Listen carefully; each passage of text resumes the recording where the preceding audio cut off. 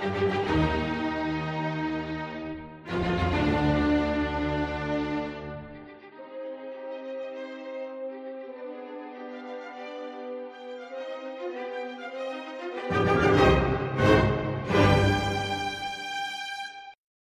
and welcome to IT Obsessed.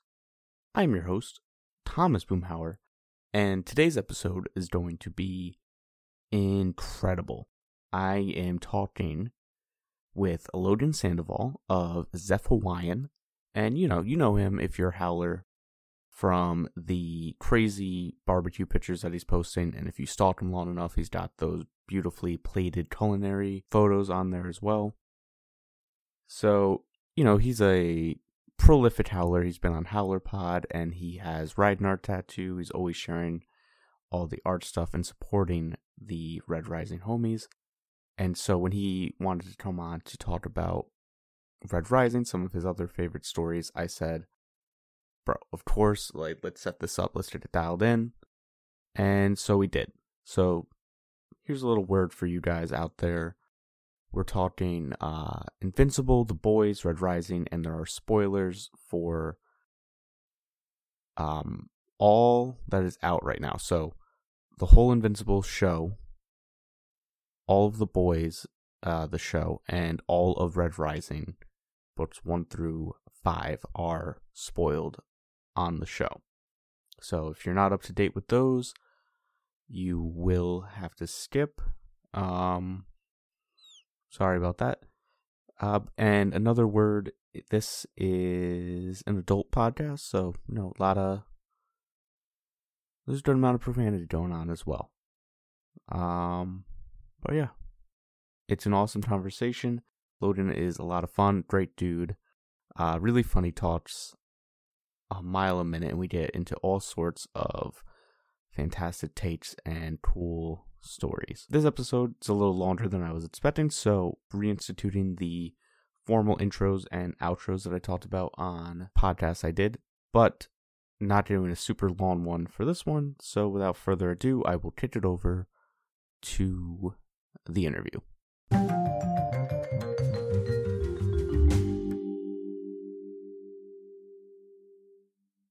And welcome back from the break. Like I said in the intro, super fired up for today. I'm pumped up because this is a very special episode of IT Obsessed. You see, ladies and gentlemen, we have an incredible guest today. Joining me today is none other than Logan Sandoval of Zeph Hawaiian, the June of House Howler, a human gem and a treasure among madmen. How are you doing today? I'm doing great. I'm doing very well, man. I'm excited to be here. I'm excited to chop it up with you. I'm excited to talk Red Rising and God knows what else, but I'm just excited to be here. And thank you for inviting me, and I appreciate it. I'm glad you accepted. It's been a real will they, won't they situation, try to get this set up. And, the audience is relieved. We finally did it. Yeah, 100%. So yeah, we've been chatting on Instagram a little bit, getting to know each other, getting the vibes right, getting everything calibrated to absolute perfection so that we can get this episode and knock it out of the park for the lovely listeners out there. So you ready to dive in? Yeah, dude, let's get at it. I'm stoked. So I know you've been doing a good amount of publicity lately, getting out there. Just so you've gone over this in a few spots already, but would you mind giving my listeners a little bit of your origin story, background into your culinary career, and specifically the origins of Zeph Hawaiian? Yeah, so my name is Logan Sandoval, and I am chef/owner of Zeph Barbecue, which is a pretty now prominent barbecue establishment in Southern California. We operate out of Simi Valley, which is adjacent and probably 40 minutes from Hollywood, about 30 minutes from Los Angeles downtown. We do not have a brick and mortar. We do not have a restaurant, but we do pop-ups almost every weekend. Zeph Barbecue stemmed out of a necessity to feed my family and honestly to make money. No pun intended. But I was a long-standing chef in a lot of different operations across the country. I mainly worked for Hyatt Hotels and Resorts, and I worked my way up through those ranks. I did a lot of fine dining. I have Michelin star experience where that's Can I interrupt quick? Yeah. So on your Instagram, you have all these crazy barbecue pictures that are like, oh my God. Yeah. And then also, if you scroll, It's the like fancy bullshit that you see at a crazy restaurant. And it's like, how this is literally like get you a man who can do both. It's incredible. Dude, if you deep dive into Instagram, if you scroll back into like 2000, what years are those? Like 2018, 2019, I was like at my peak because I was traveling with Hyatt quite a bit, helping open up restaurants across the country at different Hyatts, help closing down restaurants at different Hyatts.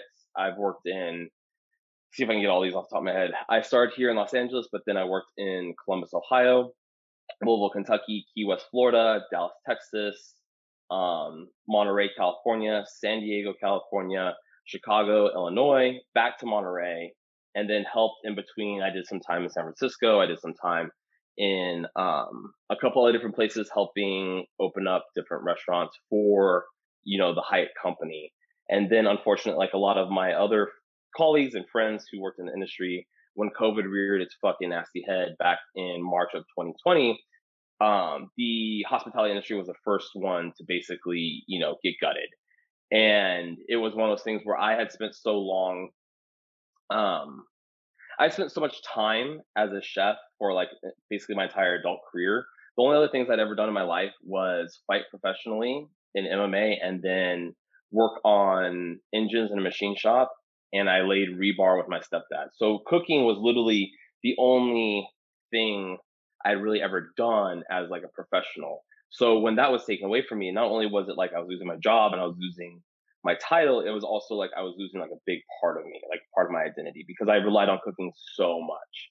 I was definitely one of those stereotypical like cooks where I cooked a lot, I fucking drank a lot, I rowdy like late nights, early mornings, and it was a lot of fun, and it really, really gave me a lot of satisfaction in like my food and as my person. But like on the side, when we were living in Chicago, I started cooking barbecue out of my backyard to sell to like passerbys during like Cubs games because we were probably like 3 or 4 blocks away from Wrigley Field. So I would set up in the backyard alleyway, get the smoke going, and people would come down the street and be like, "Oh my god!" And I would sell boxes for like $5 a piece. I'd only do like one brisket. I wouldn't do a whole lot. And so fast forward to when we moved back to Monterey, I was trying to implement like a barbecue program at the sports bar in Monterey at the hotel. And it just really wasn't taking off. It really wasn't like, it just wasn't the time or place for it. And so when COVID hit and like my wife and I moved back down here to Simi Valley, we actually had to move in with my parents because we had just, long story short story, we had just transferred back from Chicago to Monterey. And we were still looking for an apartment or a place to live. And when COVID hit, because it is a hotel, they shut the whole hotel down. So we didn't have like a place to stay. So we actually ended up moving in with my folks. And I talked to my wife and I was like, fuck, like, and at that time, everyone was like, oh, it's 2 weeks, it's 2 weeks, it's 2 weeks, give me 2 weeks, and we're going to come back to it. It wasn't 2 weeks, like everyone knows. And so that week that I came back down to Simi Valley, I was like, was talking to my wife and I was like, hey, well, why don't we try to sell barbecue? There's not a lot of food in Simi Valley. There's not a lot of food in the area. Let's try it. And it literally has just fucking taken off. And it went from being, like something like kind of like fill our time while we were like out of work to now it's like a full fledged like operation. Like my buddy and I were talking about last night, and it's gone from being just, a fucking this barbecue to now it's like almost like a movement where like people notice me, people see me. Even in like the Red Rising circles and stuff, like I've had a couple people from, the Discord and from like Instagram come out and like get our food. So it's been fucking crazy, and it's always evolving, right? A big part of the barbecue in the beginning was I didn't want to get bored and I wanted to cook the way I wanted to cook. And so I kind of just let that lead me in my cuisine. And so I started doing ramen. I started doing pho. I started doing pastrami. I started making spam from scratch. I started doing picking ducks, like anything and everything that I was never allowed to do as like a corporate chef and as just kind of like the dregs in fine dining. I was like, I'm gonna fucking do it now. And people took notice to the point where Eater LA picked up a story about us in January of 2021 and called us one of the best new restaurants in California, which was us like, dude, I still look back on that shit and I'm just like, it's fucking insane. I spent so long in the trenches and so long like kind of getting my shit kicked in that to be called one of the best new restaurants when I'm literally cooking at like my garage. That's what's wild is like I don't have like a kitchen, like a professional kitchen. Like I cook out of my garage. I have 3 commercial fridges. I have a bunch of, like those little like camp burners, and I just make it fucking work. And because I was working in Chicago, when I was in Chicago, my official title was a banquet chef. So I was pumping out thousands and thousands and thousands of meals every day. And so, it's the biggest hotel in Chicago, 2,300 rooms, 250,000 square feet of banquet space. You were just like going 24/7. And so that taught me the organization, the mass production. And so like this last weekend, we brought in just shy of like almost like $17,000 in sales, which is good for like, it's damn good for a restaurant. It's fucking unheard of for something like this. And that's what really drives Zeph Barbecue is kind of, telling the naysayers like, fuck you. And then just like kind of just like being able to do whatever the fuck I want. Does that make sense? Mm-hmm. You know what I mean? No, yeah, totally. Yeah, you had this unique opportunity where you were trained in how to handle the creativity that you're blessed with. Yeah, basically. and like I have a very strange skill set where it's coupled where it's not only do I know how to do mass production, but then I also have the fine dining experience where I know what works together and what we can tweak and what we can do. And I've been taught how to do ducks. I've been taught how to emulsify sausage. I can sous vide. I can fucking, it's insane. So this is it's an arsenal, dog. Superhero Yeah, origin dude, story. It's a fucking arsenal, man. And for a long time, I was getting my shit kicked in. Like I worked long hours, and I did it for Hyatt, and I was that typical guy where, I thought that like, it was what I was supposed to do, and I was a hard worker. I was the first one to show up. I was the last one to fucking leave, all that type of shit. And like that whole time, I was doing it for someone else to make a lot of money. And so now I'm doing it, and it's like for my family, for my folks, and like my wife and I are now like a tag team, just fucking gang squad that we're just like, killing it. And so it's just evolved into this just fucking like thing, man. It's wild, And like I said, like when we were down at Heritage, people from Texas recognize us now, and when people from Texas recognize California kids for doing barbecue, it's a pretty big deal, when we're included in those like conversations. So yeah, to sum that all up, had a strong background in fine dining, had a strong background in like mass production, and I turned it to barbecue, because when we moved back here to Southern California, it was like, we can't be doing 14-course tasting menus for Simi Valley. Let's fucking cook, like, let's smoke some briskets. And it is super labor intensive. We use all hardwood, we use all white oak. And I mean, the amount of production we had to do this last weekend for Father's Day, it was a 24-hour cook. So I literally had the fires going for about 26 hours to get everything done.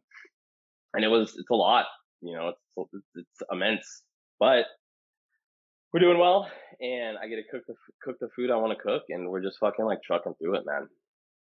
I think that summed it up. Yeah, that's awesome.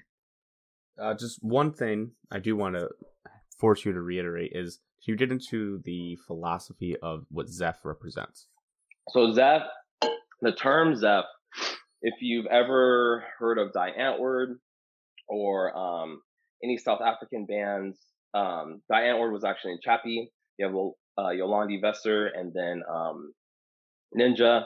And so the term Zeph doesn't come from them particularly. It comes from the post-apartheid era of South Africa, when things were changing, when systematic racism was going in and out, and things were developing at a very fast speed. And you had this weird microcosm of people where they were stuck in between the rising of the upper class and the lowering of the lower class. And a lot of those people got stuck in that middle class towards the lower class. And the term Zeph comes from a car that was popular at the time, the Zephyr. And these guys would soup them out. They would wear jewelry. They would wear tracksuits. They would spend all this money on all this crazy shit. But then they were also still living in like caravan parks.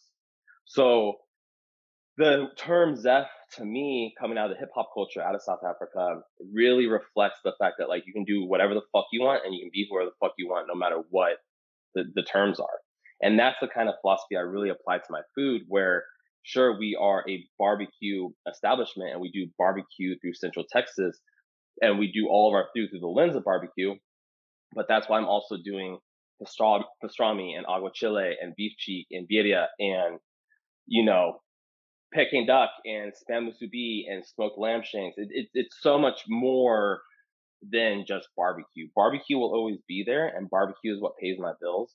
But the weird shit and the outside shit is the stuff that like fulfills me as a chef and as a culinary someone that's passionate about food, if that makes sense. And so that's why like our wheelhouse is so much different than a lot of other barbecue establishments, and everything's made from scratch. Like when we do the smash burgers, I always try to tell the story because it really exemplifies like what we adhere ourselves to. Where, you know, when I started doing the smash burgers, it was right before the Eat article. We weren't making a ton of money, and I knew we had to do more than just like the barbecue every weekend. So we started doing smash burgers during the week, and I was grinding by hand all the brisket trim from the briskets, and then I was taking the brisket fat, rendering that, and then I was using that for the French fries, and then I was also using that as my fat in my burger buns.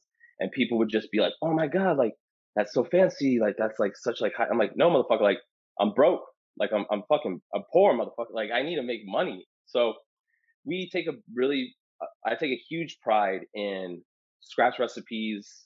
I guess you would call them craft, even though I feel like that's kind of played out. But I just take a lot of pride in my work and a lot of pride in like my food, you know. So that's why we'll never half-ass on the briskets. Briskets take anywhere between 12 to 16 hours. You know, pork butt takes anywhere between 10 and 12. And so there's no shortcuts in barbecue. And so I try to cross mesh the philosophy that I learned in fine dining, where there's no stone left unturned, to my philosophy of barbecue, where there still should be no stone unturned. If that makes sense. Yeah, and it's cool to see you talk about it because I've like seen you on other interviews and stuff, but just like this, even now, it's like your passion. Yeah, you can just like you can see it. I get It's cool. I get really excited about food, and I think you know, everyone should be passionate about food, especially in this day and age where there's so much shit that we eat that's so there's so much instant gratification.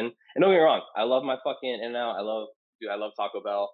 I love instant noodles. You know, I love all that shit. But there's a time and a place for it. But in this day and age where everyone's just pumping out mediocre food, to do true blue food and to really hone it in and make small tweaks and make, you know, because I mean, I just hired on one new guy, and I told him in the beginning, like, yo, this is not fast food. This is not half measures. This is not, you know, quarter measures. This is a full bolt. Like, we don't use propane assistance. We don't use coal. We use hardwood from the moment those briskets go in all the way until those briskets come out. You know, so it's a lot, man. And it takes a lot of time and a lot of effort. And so I am super, super passionate about it because that's just like, dude, it's my fucking life. And for the first time, I'm getting the recognition and the, you know, the slaps on the asses and the you know, the reach arounds that I feel like I've deserved for the past like 10 years, you know. So now it's like, fuck, dude, like I didn't ever think barbecue was gonna be my niche, but it is, you know. I think that sums it I up. mean, listen, we're all blessed for it. There was a time, though, I have to admit, I was so mad because I'm in New York, you're down in California, that I was so mad I would never be able to eat these things I'm looking at. I unfollowed. I was like, I can't do it. Why am I putting myself through this? I was just mad. I can feel it though, but dude, when we have HowlerCon in fucking 2025 or 2024, dude, it's gonna be in my backyard, and we're all gonna be fucking eating brisket and slamming whatever else, Venusian Furies or whatever that drink's called. Yeah, with the octopus ink. Yeah, with the squid ink. I've actually used a lot of. Can't wait. I used a lot of squid ink in food. No bullshit. Huh?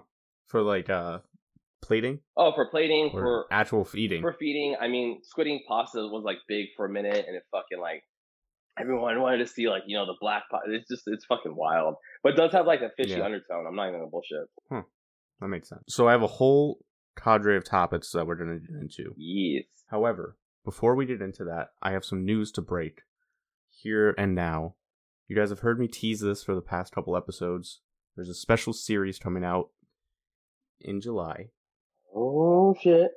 So the week of July 12th through the 16th, I'm going to have 5 episodes come out, one each day, and it is a March Madness style 64 member bracket, fight to the death of the best action movie heroes of all time. It's going to Damn. be crazy. Special guests include my friend JT from the Marvel episode. He'll be nailing the finale with me. My friend / correspondent Mike Barbado will be doing the Gunslingers region. New to the pod, Sean O'Connor will be doing the Unarmed region. Boys from Words and Whiskey will be on the Wildcard region. No And shit. Ben from Howler Pod is going to be on the Spies region. And I've recorded a few of the episodes already. They're crazy. They're bangers. I got art commissioned, and the art is absolutely beautiful. Oh yeah. Can't wait to show everybody. And it's going to be awesome. It's going to be sick. No bullshit. I love all of dude. I love Ben from Howler Pod. I love those boys from freaking Words and Risky. Those are my people.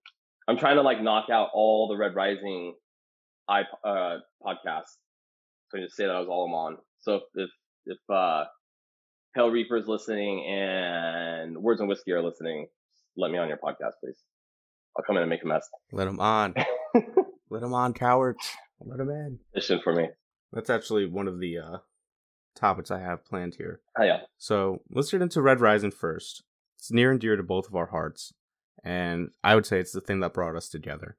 So how did you first discover this series? My like discovery story, Red Rising, is so much different than everyone else's because I feel like everyone got told because once you become part of the fandom, once you become like quote unquote like Howler, dude, you try to push that shit on everybody, and I feel like a big part of our community has come from like recommendations from other people to like other people to other people to other people. And I was one of those like super random people where when I was living in Kentucky, I did this thing where I was working like hella out, like I was working so many hours, and it was before my daughter was born. Like I barely just met my wife, and I was just working a fucking ton.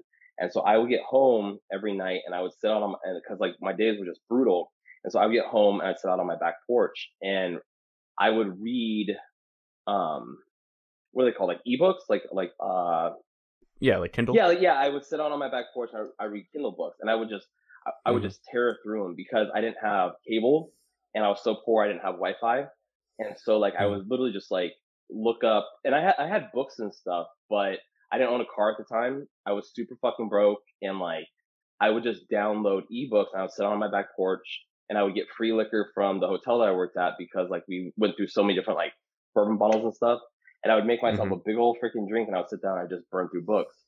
I found Red Rising through like a suggested book thing, and it had the little feathers on the front. And I was like, oh fuck, like whatever.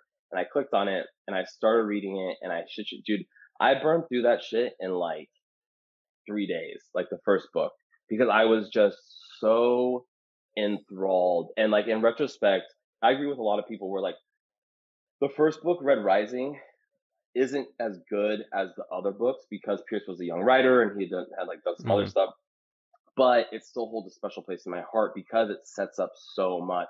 And I've pushed this on a couple of my friends, and they all have the same reaction where it's like it literally goes from like a dystopian subterranean fucking weird book to a like futuristic book, and then like to like Game of Thrones mixed with like Ender's Game. Everything. Dude, it just meshed everything so well. And I remember when those books first came out and reading a lot of reviews, and people were like, oh, he's biting off of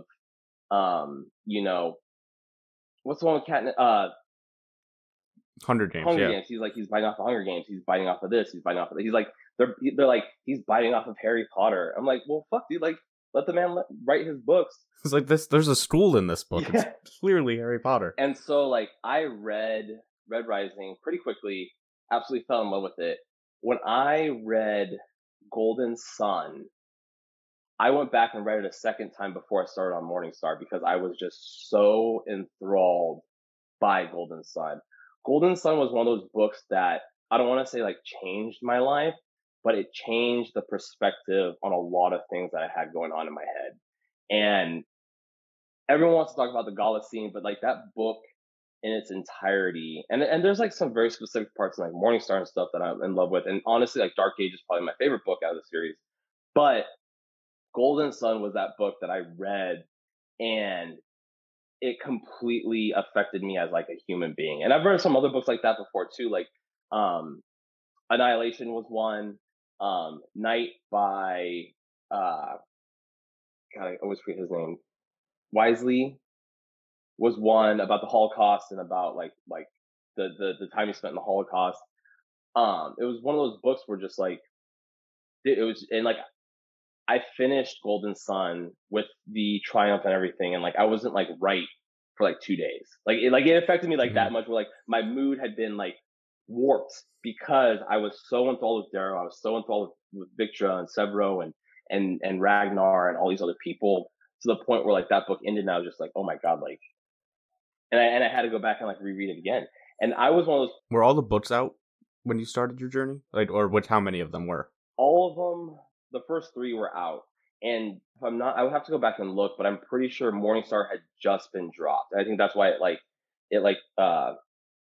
suggested it to me, because it was like a full series. And leading up to that, I had read a bunch of Jonathan Mayberry books. I've read a bunch of. I was really like, at the time in my life, I was super super super fucking obsessed with um with zombie books, because we talked about it on Instagram, but I had been obsessed with World War Z and his writing style, and just Mm-hmm. like the way it was like journal entries instead of like a full like story.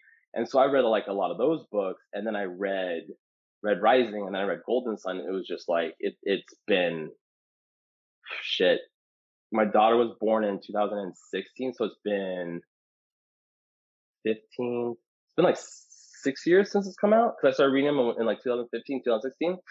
Um, and at the time, my wife had just gotten pregnant, and I was about to become a dad, and it was just like there was like so many feels and so many emotions that like just like gave way to that book, because that book hit me so fucking hard. It was insane, and yeah, man, it grabbed me by the throat, and it fucking never let go, like even till this day. Yeah, I mean that makes sense. But I also think like they're crazy. But I also think like that's why our fandom is so intense and so like into it, because the way those books are written, and like God bless Pierce Brown for just the writing porn that he puts out every single book, and just like the way he envelops words and like strings along words. It's just, I've never read a book quite like that. You know what I mean? Like No, I I've do. never really bought into a book quite like that, where it's just the language is so flowery, but it doesn't make you feel stupid. Because I've tried to go back and read like Beowulf and the Iliad and stuff, and I struggle with those books. I do, and like there's even some like cookbooks I go back and try to read that I struggle with, because the language is so much different. But the way Pierce Brown weaves that shit is like it's still so much different, and it's so like upper echelon, but it doesn't make you feel stupid because you get it. Right. He doesn't pull you out with it. It's not like for show. Like a lot of other authors, it feels like you notice that they're being very eloquent and that their prose is brilliant, because it's not actually brilliant. It's just like the way yeah, that's a great point. That he has that brilliance without making you feel like an That's idiot. 100% that way. And when I got into Red Rising, it was way before like a lot of it has blown up in the last couple of years, and a lot of people have found it. Yeah. So I was like a lot of other people back in the day, where I was like on Reddit, I was on Google, I was looking for wiki pages. I was looking for, there was, and I think that's what made it great too at the time, because of the fact that there was zero fan art. There was nothing. Mm-hmm. You literally had to extrapolate it from your own mind to see Darrow, to see what a Razor was, to see what Pulse Armor was, to see what a Torch Ship was in your own head. And the way the books turned too, like you went from like basically a Hunger Games slash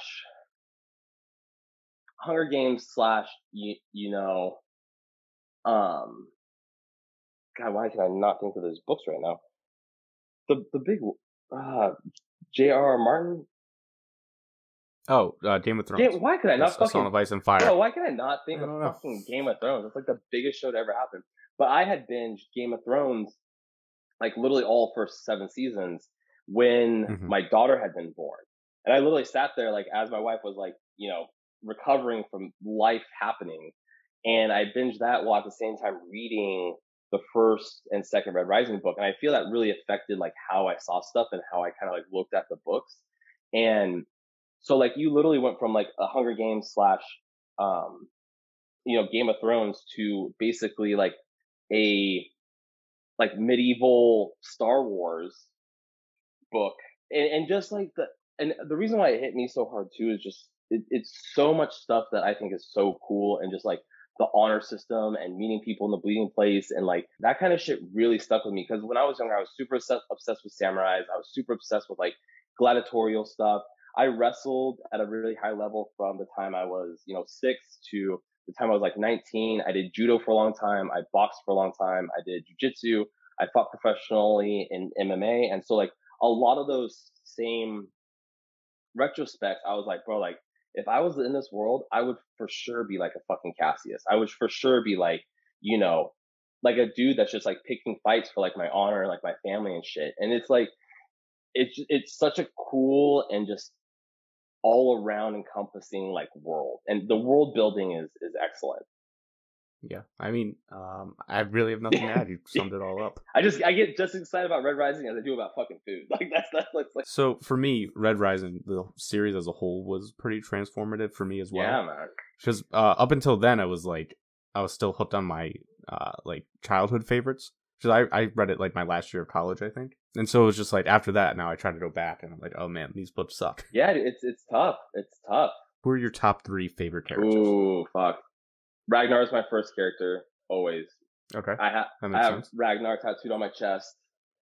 Mm-hmm. And from PB Doodles, PB right? Doodles. I actually own the original drawing that she did, that I bought from her because I found her through just like Instagram and stuff, and dude, she posted that picture of Ragnar, and for 3 months I fucking nagged her. I was like, let me buy it. Let me buy it. I was like, I will send you however much money you want. Let me buy it. Let me buy it. And then it finally got to the point where like she started selling originals. And in my office, sitting on my desk, I have the original Ragnar and then the original Lord. And so I mean, Ragnar, like top 3 characters, it would have to be Ragnar. I mean, I really want to put Darrow up in there, but I feel like everyone's automatic like go to is Darrow because he's such like a great character and he has such like a great story arc.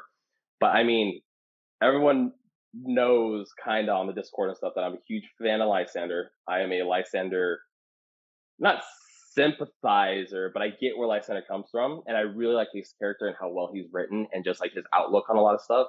And then I mean, I'm trying to think of a third. I really like. It's gonna sound horrible. I really enjoy Ajax's character. I really enjoy Ajax. Interesting, because he's just a fucking savage.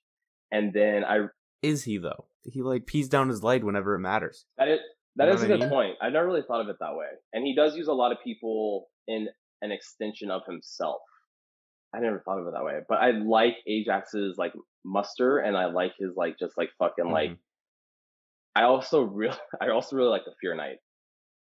I mean, I like all the villains. Yeah, I like him too. I like all the villains. So like the Fear Knight, he's up to some like. I mean, we've learned that he's up to something, but he is really cool. Dude, he's got some weird shit up his sleeves, and the fact that he was out in the Kuiper for so long, and he was able to raise something like Fa, like and all those aliens. Yeah, dude. Basically. So okay, so if I had to do good guys, my favorites would be Darrow, probably Kavix, okay, or someone from the Telemanus clan, and then it would probably also be Ragnar, Darrow, and Daxo. Okay. Ragnar, Darrow, and in that order. And then villains would be Lysander, Ajax, Fear Knight. I mean, those are good lists. So when your Lysander love, I think we got into it a little bit on the Discord, or other people did on my behalf. But so do you like him as a character, or like you think he is like a good guy in this second trilogy? I don't think he's a good guy. I really don't think he's a good guy, and it's going to take a lot of time to get him back to becoming like a good guy. But I think him as a character, I have a strong affection for the character, because like And it's all like, it is kind of out of empathy. Like, it is really kind of out of empathy because like this dude has seen so much. Like the dude, yeah, he's been through more than half the characters in the Red Rising series, like in the Red Rising series, you know. And I feel like people don't really like take that into like consideration. Where, dude, not only was he, you know, abused physically, mentally, and just like everything across the board by his grandmother, especially after his parents dying, and especially becoming like, you know, the heir to the throne. You know, he was like, he even says it was just like, she pounded me into a cup and then tried to fill me up with herself. And it's just like, so thinking about it that way, and like the shit that he went through, and then the fact that he had like, he's lived with Cassius for 10 years, you know, and while Cassius is trying to redeem himself and be this, you know, knight of old age and rescue stalkers and all these other people, it's hard to like look at least in my eyes, it's hard to look at Lysander as, you know, like a true bad guy. He is he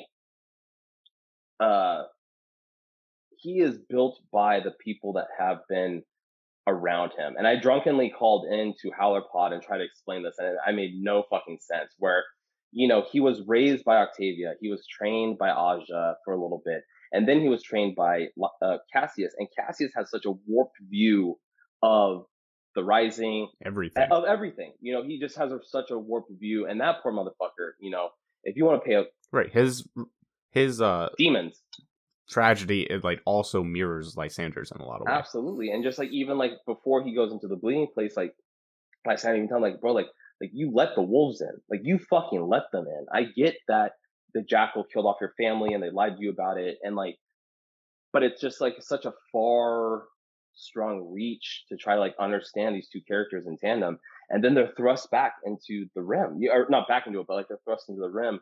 And he sees what gold can be, and he's trying to take these different parts and not be Octavia, but he realizes, you know, the shit that Darrow's doing right now might not be the greatest in the world. I stand very strong behind that shit. Where, you know, you think about the revolution and fucking tearing down the government, but then like, what's the next steps? And I feel like we get a really good glimpse into that from Ephraim, and we get a good glimpse into that from like Lyria.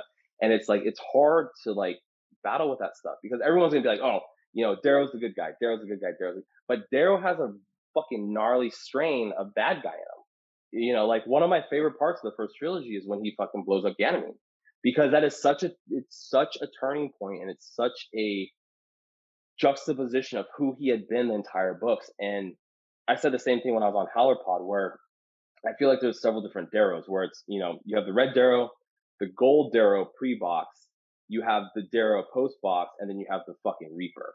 You know, like there's so many different intricacies, and they're not all good. You know, so when people kind of hate on Lysander and stuff, I'm very interested to see what he brings in the sixth book, because now he has his own shit going on. He's got Apollonius in his corner. He's married to freaking Atalantia. He's got the Fear Knight in his corner too. I have a very strong sneaking suspicion that what was the Love Knight's name? Catalina? Kalendora. Kalendora. I think she's still alive. Interesting. I think she's still alive. So you touched on the ladies of Lysander, right? Yeah. And then there's also Seraphina. So that's my big issue with Lysander, is he thinks he's all noble-minded and well-intentioned and he's going to do all these great things. But fundamentally, I think all of his motivations boil down to he's trying to get laid. His wiener. Yeah. Fair enough. He's always like, oh, I gotta look cool for Kalendora. Ooh, let me impress Seraphina. Like all these things. And it's just like always, like every time he makes a decision, a woman is involved in some way. It's very suspect. But does it matter if he made all those decisions and now he's making this decision? Because he has no love lost for Atalantia, right? He knows that Atalantia killed his mother and his father. He knows she's fucking evil. Dude, and like, not to sidestep, but like, dude, when you piece together the fact that she was at that fucking weird sex house that Trig had to like penetrate, and then like, dude, Atalantia is such, how do I put this? She's such a good baddie. Like, she's such a good, because you have to like put all the pieces together that Pierce drops to be really like, holy fuck, like Atlantea's like the fucking devil. You know, like she's like really fucking right. She's evil. Like the worst Fury somehow. Yeah, dude. Like, and we had no clue who the fuck she was for the first like. Right, and everyone thought she was a party girl. And Pierce does a really good job of like kind of like wrapping that up in a nice bow. And I was actually just like when I dropped my kid off at the sitters, I was re-listening to I just got done re-listening to Iron Gold a couple days ago. Yeah, and then I'm re-listening to Dark Age right now, and he does a really good job of like buttoning up where you know, Lysander says like gone is like the spiced flutes of champagne and the paramours and like replaced with like fucking like armor and a uniform, and she has like hundreds of fucking like killers on her ship bridge. And like dude, she like if it ever does make it to film, it like Atlantia will be such a good fucking bad guy because she's deprived. She's like even like when her and Darrow are staring across each other at not the Hyperdome, but it's when all the shit's flooding and like Yeah. she sees him through the binoculars and stuff, and she's just like fucking making a jerky motion, and she like flings it into the wind. I'm like, that's a fucking bad bitch, man, dude. And we all thought Aja was Aja was a killer. Aja was a fucking gangster. Moira. Yep. That's the other Then one. she was like she was the Politico, but I guess dangerous. Was that the three Furies, or was there a fourth one? There was three. It was those three. It was the three ones. Mm-hmm.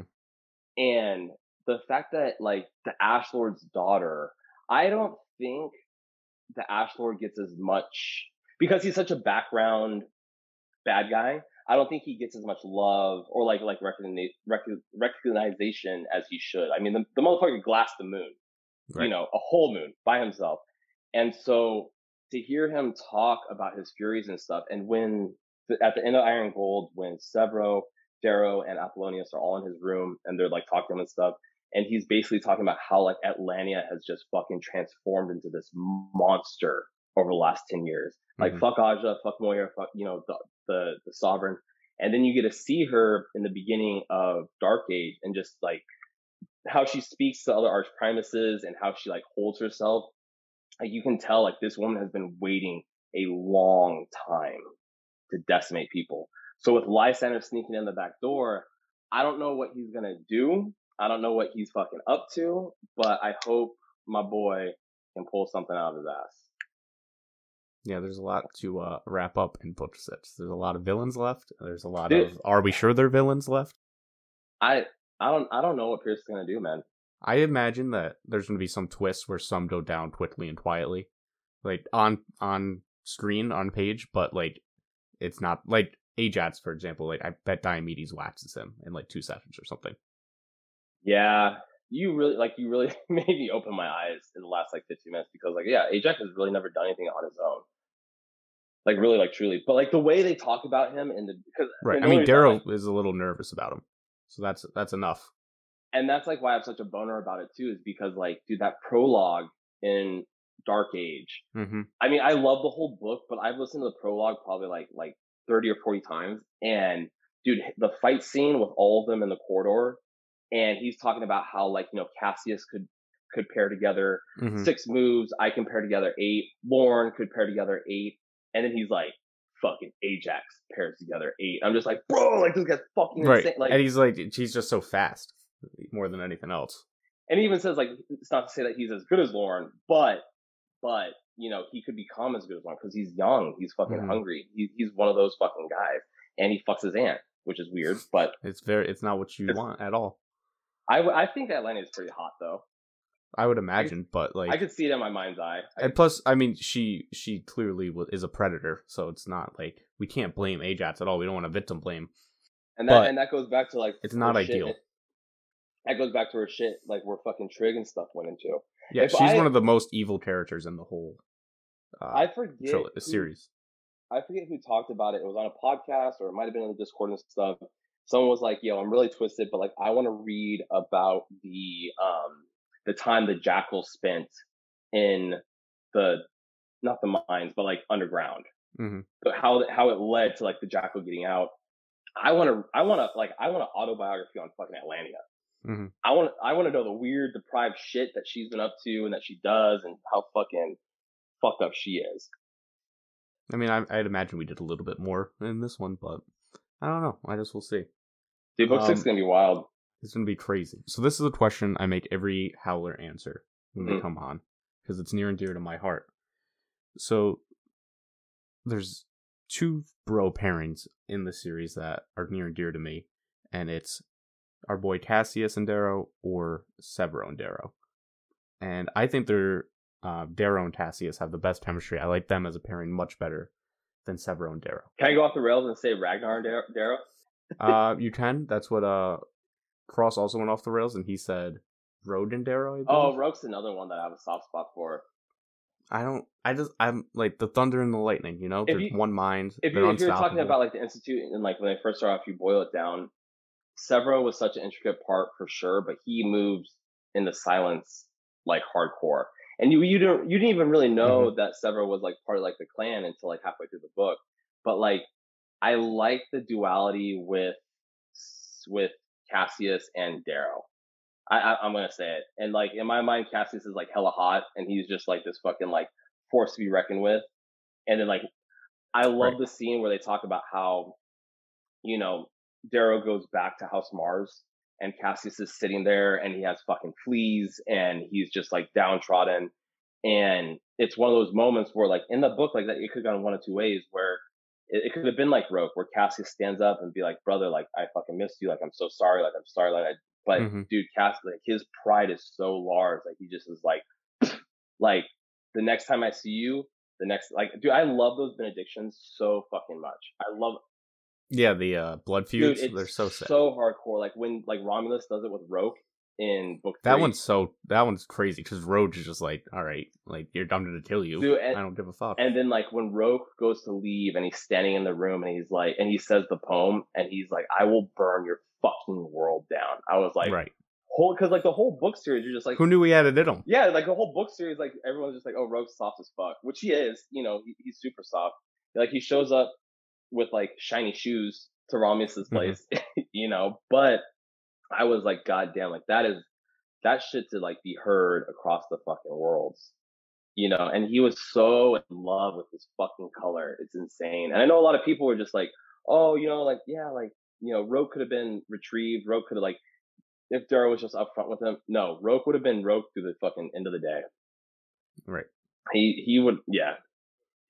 I mean, he was trying to kill. He was like planning to kill Darrow for almost all of Golden Sun. I know. It was like after Quinn gets got. Yeah, like that's not on Darrow. He saved you. He's like, yeah. Mustang brought her there. That's such an intricate like relationship too. It's such an intricate relationship. That's wild. Anyway, so we could gab about this all day. There's a couple of old hens over here. Oh, no, I'll talk about Red Rising until the sun goes down. I mean, shit.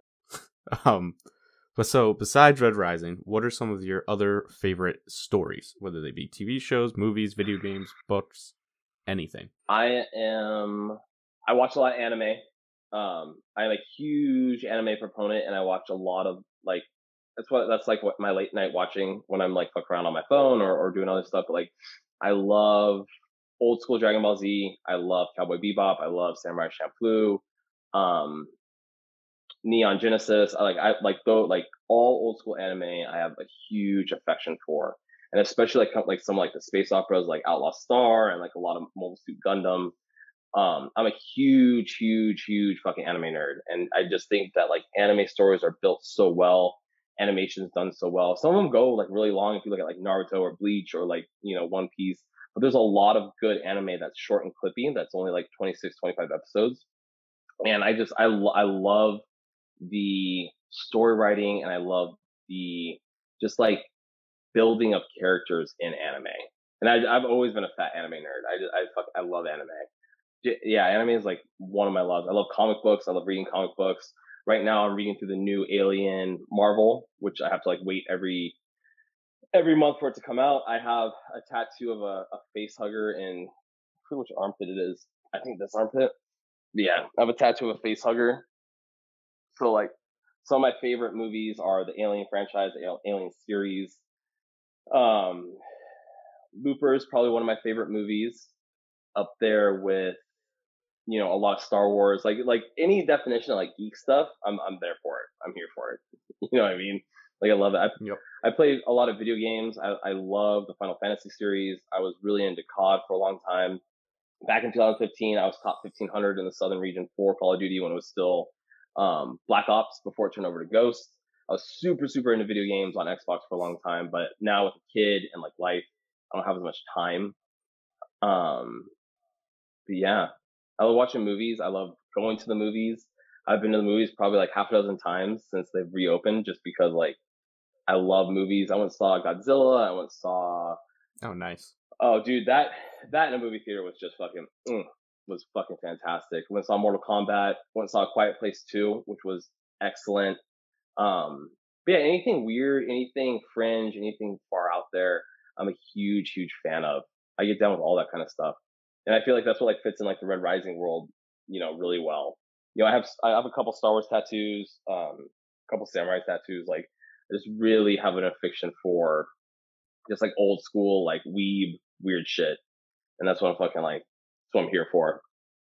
But obviously, like cooking, cookbooks, cooking shows, um, Chef's Table will always hold near and dear to my heart. I collect vinyls. Yeah, just like anything weird, man. Truly. It's well-rounded. Yeah, and like I love reading, and I don't have a lot of time for it now, so I've picked up on Audible, and I've burned through a couple books. I literally put Red Rising, the series as a whole, as like background music. So when I'm prepping, or when I'm cooking, or when I'm doing like overnight cooks and stuff, it's just like playing in the background. I've probably truly listened to Red Rising, like all 5 books, probably like at least 12 or 15 times a piece, because it just plays as just like background music, and all intertwined with like some Jonathan Mayberry, or Scott Sigler. Those are some of my other like favorite authors. I love Stephen King. But yeah, dude, like Red Rising just like plays like randomly in the background like all the time, and then all the Red Rising podcasts and shit too. I'm just like getting into podcasts, but I'm trying to learn more about them and like be about them, because I'm on a bunch of them, and like I said, like the shit you guys do is just like, it's on another level. It's very impressive. Thank you.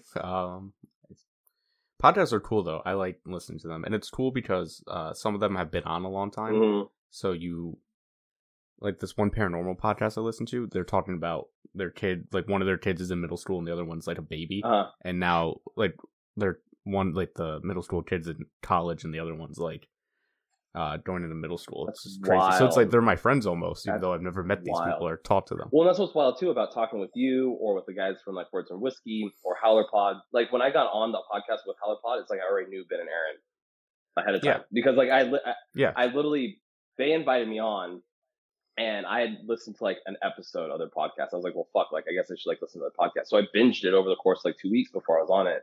I was like, damn, these guys are fucking like talented. They really deep dive, and Words and Whiskey has like come up quite a bit. And like even like your podcast, when we started talking about me coming on here, I binged all your shit, over the course of like 3 days. It's good to have. And there's so many different outlooks people have on the same things that you are into. Like even when you get into like your cryptid stuff, and like even like the other stuff, it's like I know a certain view from it, but you guys know so much more. And like going through Howler Pod and listening to all their character breakdowns and their rereads and stuff, it's just like fucking like mind blowing. Yeah, the way they analyze things, yeah, and man, dig up little things you would never would have thought of. Especially Heather with her historical stuff. Dude. Like I'm an historian, but like she catches some of the ancient stuff. Like it's crazy. Bro, y'all are way too smart for me. I swear to fucking God, like, dude, you guys fucking kill it. Because even some of the stuff you go into about just like history and like the shit behind Mothman or like Bigfoot and stuff, and like I bought that book, that Max Brooks book, because of you. Oh, the Devolution? Yeah. Have you read it yet or checked it out? I'm in about 3 chapters. Okay. And so it's just like setting up and stuff, and it's like, and it's when you told me it was the same author as like World War Z, I was I'm fucking done, dude, because World War Z is probably like one of my top 10 books of like all time, because just like the way. Yeah, me too. Do you want to? Let's talk about it quick. So like it's just, I don't know why, but the way he writes it in all these different voices, it's so impactful. Like whenever I read it, I get crazy nightmares for like weeks, because it's so real. Well, and he did such a good job of, and I don't know how the fuck he did it, honestly. I didn't like look into it or anything, but like he did such a good job of capturing every single person's view from it. Whether you were a soldier or you protected celebrities, or you were a suburbia mom, or you were a rich celebrity, or you were a general in the fucking like Indian army and stuff. He paints such a grand picture of everything going on, and the fact that it's like post the war, when people can talk about like their feelings and how they felt at the time, and like now how they feel like coming back. And it stretched so long where it was just like, quick, quippy, like cool put together stories to some really fucking horrifying stories. So the book is extremely balanced, and I feel like he's an extremely balanced author. And that's why when you said like, yo, like check out like The Evolution, I was like, fuck dude, sign me up. Sign me up. World War Z is so good that this guy, Max Brooks, who's just like an author, a comedian, like Mel Brooks' son, got a job teaching at West Point. But he wrote a zombie book, and now he teaches at West Point. That's Mel Brooks' which is son? Unreal. Yeah. Oh, shit. I had no clue. I had no clue. Oh, my God. That's wild. Mm-hmm. That makes a lot of sense. That makes so much sense. But dude, that book literally like led me to read like another 25 like zombie books. Then at the time, it was like the peak of like zombie obsession, and the Walking Dead was out, and like I said, I didn't have cable, and so like I would go to like the local bar like around the corner from my house in like downtown Kentucky, Louisville, Kentucky, and we would watch it every Sunday, and I'd be like super enthralled. World War Z is a fucking masterpiece, and it sucks that the movie did it no justice at all. It's really weird too. Like it would have been so easy. Just get like an A name just did an A name after, made it a Netflix series. Yeah. Each episode is one of the chapters. Money grab. Very easy to do it, and right? Just do an anthology. The director of that was originally, when Red Rising was going to be adapted into a movie, the director of that was going to be the Red Rising director. Shut the front door. No shit. Mm-hmm. Thank God that didn't happen. I mean, like, as far as the Wikipedia page says, I'm not sure if that's legit, but I still stand behind very strongly that I don't think it should ever be adapted. It should just stay a book. I know it's going to be adapted eventually, but I'm going to have so many of my dreams fucking crushed that it should just stay a book. Maybe a graphic novel. That actually leads me to one of my other questions. Is there anything that you would like to see adapted? In Red Rising, or just like in general? In general, and then we can circle back to Red Rising. Oh no, man. That's World War Z done correctly. That'd be cool. That would be dope. I feel like I'm like such like on the fence with having Red Rising adapted or not. I mean, if they came out with like it as like an anime, I'd be fucking down, Mm-hmm. But honestly, off the top of my head, there's honestly, we'll circle back to like the alien shit. Like, there's a lot of people don't know how vast the Alien / like Predator universe is, with like the comic books and Dark Horse and all the novels and all the abridged and all the omnibuses. Like, there is such a rich, vibrant world of Alien that I wish they would like get into.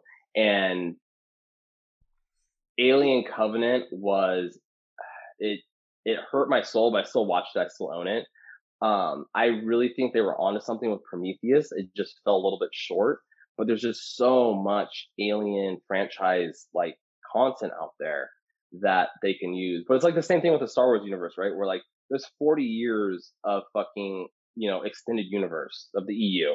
And like, they were just like, nope, throw that out the fucking window. Let's just all do. And I mean, given like Mandalorian's dope, The Bad Batch is dope, but they're like, when I see comments and shit of them being like, there's just not enough, there's just not enough reference material for Star Wars. I'm just like, where the fuck y'all been? Like, there's 40 years. I mean, in their defense, a lot of it is a mixed bag. Not all of it is. Half of it's terrible. Good. Half of it's fucking terrible. Right. But like, take the quarter, take the eighth of what is good, and just they should have just adapted Thrawn. Like, who cares? Dude. Just change it slightly so that like the new people are at the center, because the original people were old. I know. And just have Thrawn be the bad guy of the sequel trilogy. Just change it a little bit. Dude, I get so angry and start talking about the last couple Star Wars movies, but we won't get into that because it's gonna make me cry. But other than that, adapted, I don't know. I mean, Okay. all the Dragon Ball Z, dude, they're coming out with a Cowboy Bebop live action series on Netflix, and I'm just like, I'm so reserved behind it because like Cowboy Bebop to me is like the epitome of anime, and it's so good and it's so dialed and it's so short, and it leaves a cliffhanger that's just like ambiguous, and they'll never make like a sequel to it or anything. I honestly would like to see like a Gundam movie adapted in the same way that like Pacific Rim was. Because Pacific Rim's another sick ass movie that I walked in with like zero expectations, and it just fucking like Mm-hmm. it just fucking blew my mind. But like Gundam, that's really it though. Okay. Yeah, man, I like books being books. I like graphic novels being graphic novels, and I like, you know, other shit just like staying the way it is. I'm very plain Jane when it comes to that. So I've been thinking about Red Rising because it's been rumored and, soon TM news coming out. I know. But I've been thinking, like, so all these things, like, we're, like, almost guaranteed to be disappointed by the show, no matter how great it is.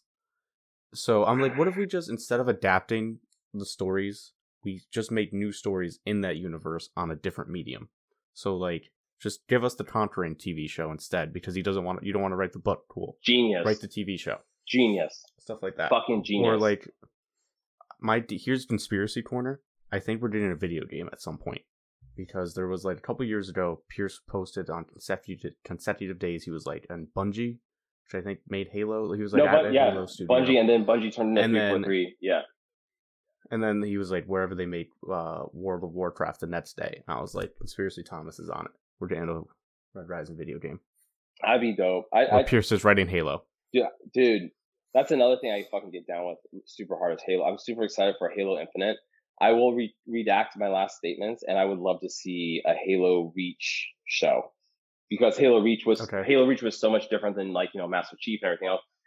Mm-hmm. Halo Reach is. I think that's the only one I really played like a ton of. Dude, I beat that game in a night.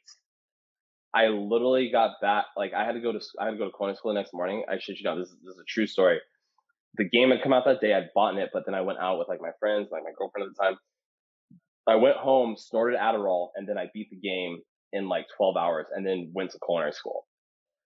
You can either put that on the podcast or not, but it's a fucking true story. Dude.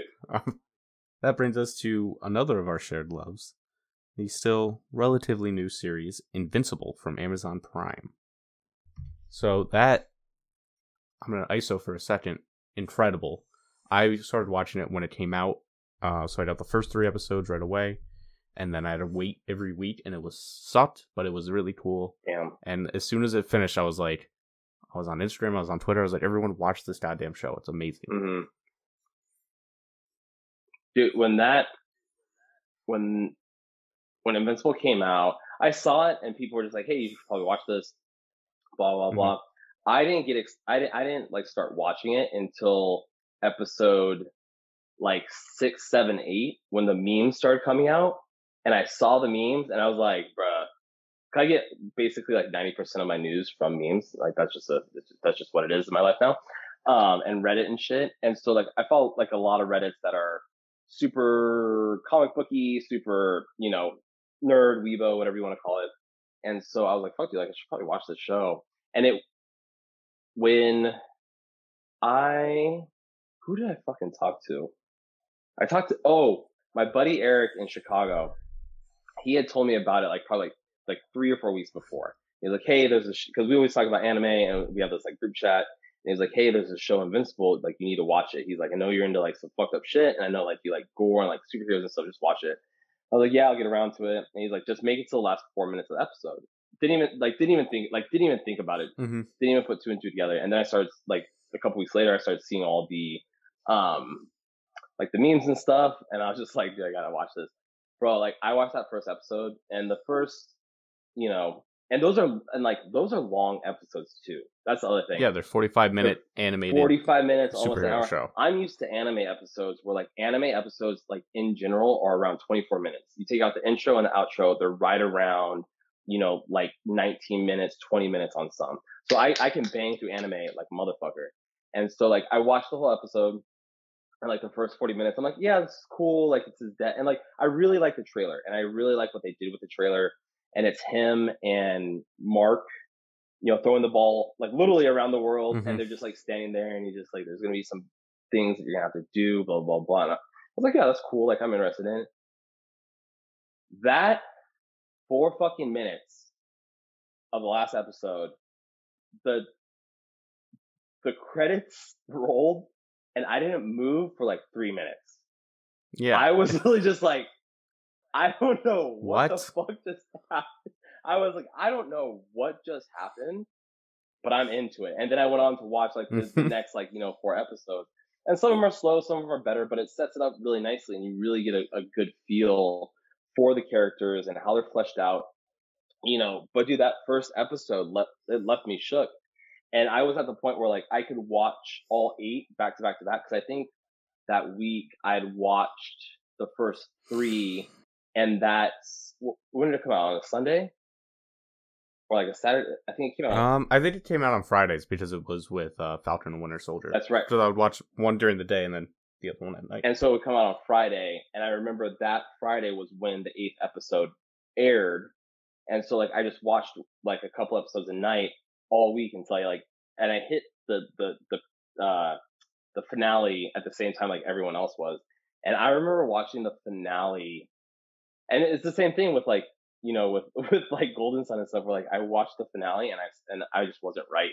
Like I ran it back. Oh, dude, I was just like I was like, what just fucking happened? And like Yep. And I try to tell people all the time, like as a father, I mean, I have a daughter, and I've always wanted a son. And with just like my MMA career and just like with barbecue and stuff, like Nalani, our daughter, knows a lot about food and knows a lot about just like in general, like she knows about the fires and stuff. And she's gonna be 5 on Thursday, so it's like she's young, but to have like a son and be that guy, and literally, dude, literally that last episode when, and it did a good job of explaining like if there was a Superman entity, or if there was a quote unquote like superhero that lived on our planet who was basically indestructible, like what does it take for him to turn into a red sun? How long does it take for him to turn into a fucking like dictator? You know what I mean? Like Right. it's really hard for us to kind of like wrap our heads around that, because we grew up with like, oh, like Superman is like the ultimate good guy, Batman is a good guy but has his quirks, he like holds people off, and like back in the day he used to kill people Yep. and shit. So it's like it's hard to like for us to even conceptualize that, like if there was like a Superman or a superhero who literally could not be killed, who could not be like basically like touched, like what does it take for that entity to be like, well, y'all are killing each other, y'all are fucking each other over, y'all are fucking like, I'm just gonna take over this whole situation here. Mm-hmm. And we've also taken over like thousands of other fucking planets too. Yeah. Which is just like, it's it's very humbling to like even think about.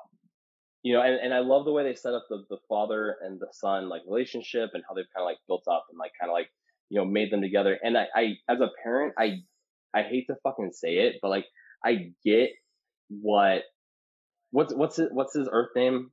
I always forget it. Nolan. Nolan. I honestly, like as a parent, I kind of get what Nolan is trying to tell Mark, where it's like, look, dude, like we are on such a long timeline. We are on the longest timeline. We and even when he would talk about how the older he gets, the younger, or the older he gets, Stronger. the stronger, and like how much more his like life slows down. So like who knows how Mhm. old Nolan's been, or how many other like these relationships that he's had in the past, God knows how many years that he's fucking lived. And so like to watch him try to explain to him and then resort to violence as like a father, it's like it's crazy to see that and not expect like that would actually like really happen. Like that's a real life scenario. That is a true blue real life scenario. Like all the Superman shit, all the Batman shit, all the other superheroes, flying, saving the day and stuff. It's great and it's awesome, but Invincible did a fantastic job of really trying to make us wrap our heads around the fact that like in a real fucking world, especially now when we're all against each other and the world's basically like burning down in front of our eyes, like what would it take for someone like a Nolan, an Omni Man, to step in and be like, y'all are fucking up. We can give you not just free healthcare, but we can cure all your diseases. We can cure all your climate change. You will have unending peace for the human species will go on for the next millennia without problems. And how hard it would be for us humans to like give that up, and how hard it was for Mark to give that up. Mark is like, it's my friends, it's my buddies, like I love my mother, and like that meme where it's just like, think, Mark, but that meme's so fucking true. Where it's like, think about it, man. Like you will live for the next 20,000 years. This is a speck on your timeline. This is a blip on your fucking timeline. So why do you care about these? But Mark doesn't know any different because he's a teenager, and that's what he's like built into. He's only experienced 18 of those 20,000 years. I know, and I feel, or 16 even. And the fact that like Nolan had to wait in case that like, he wasn't a Viltrumite? Is that the word? Mm-hmm. Viltrumite? It's like, if he's not a Viltrumite or whatever, and at the same time too, truly when it boils down to the fucking nuts and bolts, like Mark is the only one that can technically threaten Nolan in like a long-term kind of like game. Yeah. Like and like, dude, that last episode was dope too, because they drop all the shit on him, and they bring out these like, I thought it was really funny and cool where it's like the government dropped this like monster that they had like caged up, and like damn mm-hmm. well that fucking the government has that kind of shit, fucking Area 51 or underneath the ground or some shit, mm-hmm. and like we're dropping nukes on him and stuff, and it just didn't even affect him. It just made him more pissed, and like and he just beats the shit out of Mark, and you can tell that like Nolan really feels for his son, but it's just like, dude, like, I'm just saying, like, I fucking like get it. It's not the right way to answer things, but like, as a parent, like, I fucking like get it. Like it's just like, I see that meme in my head all the time. Think, Mark, think. Like, none of this fucking matters. None of it fucking matters. It's seriously true when you think of that in like an abstract way. And that's why I'm like super excited to like buy the comics and like read into it more, because dude, that first, like, dude, I told you, like that episode ended, and I was just like sitting on the couch, and then like my wife was already asleep, and then the next morning she's like, "You okay?" I'm like, I don't know, because this show really fucked with my like mind as like a parent, as like a human, and like, because truly like Nolan's trying to bring in like a golden age of like, man, like they cure all fucking cure all disease, everything will be like literally it'll be a fucking utopia. It will literally be like the perfect mm-hmm. world, but like humans are so against giving up their freedoms and that kind of shit to that. It's just dude, that show just fucking, dude, that shit had me shook. For real. Mm-hmm. Yeah, so I think the basic inspiration for the comic series is that Robert Kirkman, who also created The Walking Dead, wrote that comic. He wanted to do like a Spider-Man type story, but he wanted it to have stakes and not have to undo anything cool that he did the next issue. Yeah. Type of thing. Like, so Invincible, it's like, it's a family drama. It's a teenage drama. It's like all these things. It is very. And then also there's the Spider-Man like aspect of this teenager like learning to grapple with his godlike powers, and then it gets, this is like a slight spoiler, it goes intergalactic in scope, which is why they had to did the animated series, I think, because it gets huge. And I mean, it's kind of like Red Rising 2, where it's just like the world building so much more immense than what they realize, like the humans in the show realize. I remember the episode that got me and like really set me up for the rest of the series was the one where the aliens are trying to attack, and like time works differently for them and stuff. And so Nolan like runs through the fucking, the space-time continuum portal is on this, and then like literally spends, like a year destroying the fucking Earth, and then has them like rebuild the thing, and he comes back and his hair is all long and everything.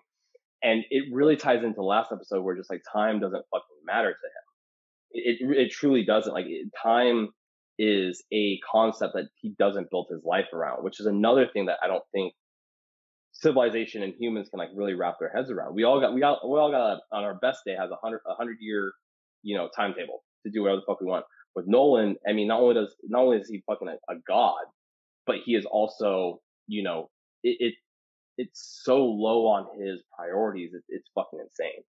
A whole planet is so low on his priorities. And the fact that they only send one Viltrumite to each planet to overthrow the entire planet is another thing that's just like fucking like holy shit. Like, and so I am curious, like how long Nolan's been, or Omni-Man has been in the, has been a soldier. How many other fucking planets has he like knocked down and stuff? And the other thing about the show too is just like the animation is just so thought out and just so well done. And just like every time like the new Invincible sign comes up, there's blood splatter all over it, and it increases. And even like one thing that sticks out in my mind too is when Nolan is flying off the Earth and he's just covered in Mark's blood, and it burns off in the atmosphere, and he's crying, and the fucking tears are burning off. It's just such a picturesque of like how shows should be done and how things should be written. And like it was prime, my good man. It was fucking prime. But I remember like I was always go ahead. I was anti Red Rising being adapted as an animated show before Invincible. But now I'm like, whatever, I'm in. Like, as long as we get a great voice cast, just like nail it. Like, and a good fucking director, and someone that can just put the aces in their places. Because one thing that Invincible did show, and I mean, and that's the other thing, like Invincible, it's not Rick and Morty, it's not anime per se. It's not BoJack Horseman. It's still a fucking cartoon. It's still a cartoon. It's an animated series, but it hits on so many more notes than what a Beavis and Butthead or a Rick and Morty can do, even though they hit on their own great points. I mean, maybe not Beavis and Butthead, because that shit's just funny as fuck all the way through, but like even like Rick and Morty, where it's like underlying jokes and really subtle, but like Invincible really exemplified how good story writing and good just like animated directing can go very, very well. Yeah, dude, fucking Invincible slaps. It's a good solid show. Yeah, I'm so glad I like randomly watched it and then got obsessed with it. Dude, and the same thing where like I watched it because I was just like, oh dude, I'm gonna run behind all these memes. I don't want to like, cause it was on my docket to like kind of watch it, and then I started seeing the meme. The meme that got me was the pet one. Yeah. Oh dude, I saw that fucking there are some everywhere, and I was just like, okay, I don't know what this pertains to, but I want to find out. Yeah. And it makes so much sense. It makes so much, and that's the kind of shit I'm talking about with like fucking Invincible. Like, it makes so much sense that he would look at his wife as like a fucking like pet, like a dog, like a cat, because like dude, his world is so much more vast than.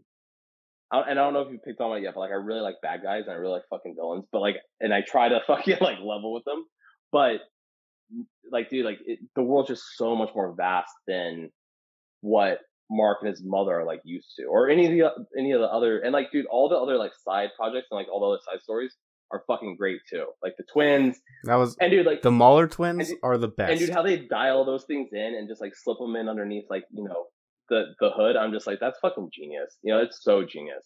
And like pairing Run the Jewels anytime the Mauler twins do something cool, dude, that was like brilliant. It was a great soundtrack too. That, like I said, like that's just like a very well put together fucking series. Like it was just very well put together, and it came out of nowhere too. And I remember seeing, like I said, I remember seeing the trailer, and I remember being like, oh, that looks dope. But it was that scene where they're throwing the baseball literally around the earth, and they're catching it. Has that like very very undertone basic music where it's like I said, as a parent, you always want to throw the ball to your kid, but like if your kid's a fucking superhero, you got to throw it around the fucking earth. Yeah. And like basically did not, and I know a lot of people said they saw it, did not see Nolan coming. It really caught me off guard. It really, really did. I know a lot of people were just like, my buddy Enrique that I told to watch it, he was like, oh yeah, I saw that coming in like season, like in episode 6 or like episode like 5. And I was like, no, dude, when he was like, we were basically like gonna blitzkrieg your planet, take it over. I was like, oh my god, like he's not fucking Superman. He's not fucking like. But it makes so much sense because he took out the Legion of Heroes, so he could do that, and so there would be no resistance. The Guardians of the Globe. I tell you what, though, I was surprised how much of a fight the Guardians of the Globe put up in retrospect. After he decimated a fucking planet. A planet. That's true. Yeah. So, in addition to Invincible, Amazon has another sort of subversive superhero show, The Boys. And I don't want to spend too much time on it, but I'm just curious which one you think is a better like subversion of superhero tropes in comics? Dude, that is a tough question. And just so everyone knows, I only watched The Boys because you told me, like, you didn't tell me to, but you told me to compare Omni-Man to Homelander. I was like, who the fuck's Homelander? Mm-hmm. And I Googled it and I started watching The Boys and I was completely enthralled. I think the world building in Invincible is better, but I think not all of them, but a particular few characters are better in The Boys. Okay. I think Homelander is a better fleshed out, fucked up individual. And what would really happen, and like they're two different people, right? Where Omni-Man came from another planet and already knew who the fuck he was, and already knew he was a gangster, and already knew he was a fucking militant psychopath. Homelander was raised on Earth to be a god, to basically like be a god, and was like basically like babied and wasn't raised by parents or by people or anything. He was raised by doctors and fucking scientists to be the best version of himself. So I think the characters are two completely different, but they're on the same page. But I think Homelander's a little bit better fleshed out because of who he is from his youth. Where we don't really, in the show for Invincible, we really don't know who Nolan Omni-Man was in his youth. Does that make sense? No, yeah, totally. Yes. But I mean, yeah. And if we only have one season of Invincible, and a lot of the one season hinged on us not knowing who Nolan was. True. And so I think we will get more. Do you think? I mean, if you put them next to each other, I liked Invincible much better than The Boys. I did too, because I feel like it was built more towards my like likes and dislikes. But I really enjoyed The Boys as far as like how deep it went into like what would happen if we had all these, you know, and it goes into a better version of it too, which is like being raised in like American society and like having all these like superheroes and stuff, how mentally fragile a lot of them would be with having to execute at that level so often. And that's why Homelander's all fucked up and, you know, he's drinking titty milk half the time and, you know, bizarre. And when they pull, once again, spoilers for The Boys, but when they show his son at the end of season 1, I was like, holy shit. And I mean, correct me if I'm wrong, but like in my mind, they were raising what's his name, Homelander's son to basically, possibly, if they had to, counteract Homelander in like the future. That made sense. I haven't done a lot of critical thinking about The Boys because I just didn't like resonate with me that much. I smoke way too much weed to not think about this in depth. No, I gotcha. I just like, I don't know. I just thought it wasn't like, I don't think The Boys as a show is as clever as it thinks it is. I don't think it's like as deep as it thinks it is and all that stuff. So that's why I liked Invincible more, because it's like a genuine superhero story that touches on a lot of those same themes and elements. Whereas The Boys is like, that's a lot of shock. Dude, and that's the other thing too. Like, I know Invincible is gory and I know there's a lot of blood, but I feel like there was a shit ton of fanfare in The Boys. Like, dude, people, like, even like the first episode when fucking like Homeboy like runs through you guys' girlfriend, Huey's girlfriend. But at the same time, I feel like they both capture such a great aspect of like, truly, like, if we had this like superhero tandem tag team that was owned by a private, you know, sector company, all the fucking insurance that would have to go into it, all the stuff that you'd have to be prepared for people like fucking E-Trade and running through fucking humans and stuff, you know, and I think not that The Boys is better than Invincible. What really kind of like broke The Boys out of its little box for me was when him and Maeve,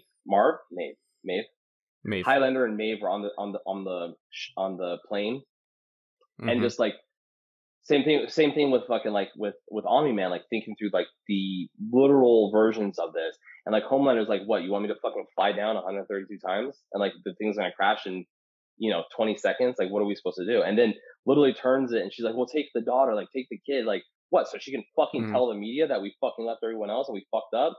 Like, dude, that shit is like, these shows are getting so good at showing like what kind of like what the real fucking world, because we all grew up with Superman and with Batman, and like Batman was like, you know, the anti-hero kind of like middleman, bad, like good guy, bad guy.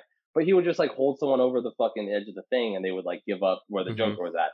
Now we're looking at characters in development that are just like, no, like I have the power to kill somebody, and I fucking will if it impedes how forward I go through, and just like the way Mm-hmm. he's like Americanized, and he's super about like the good old country, and supporting the troops and Yeah. stuff. And it's a very scary thing because, like, heaven forbid, in 50, 100, 300 years from now, we do finally develop superpowers and people are injected and stuff.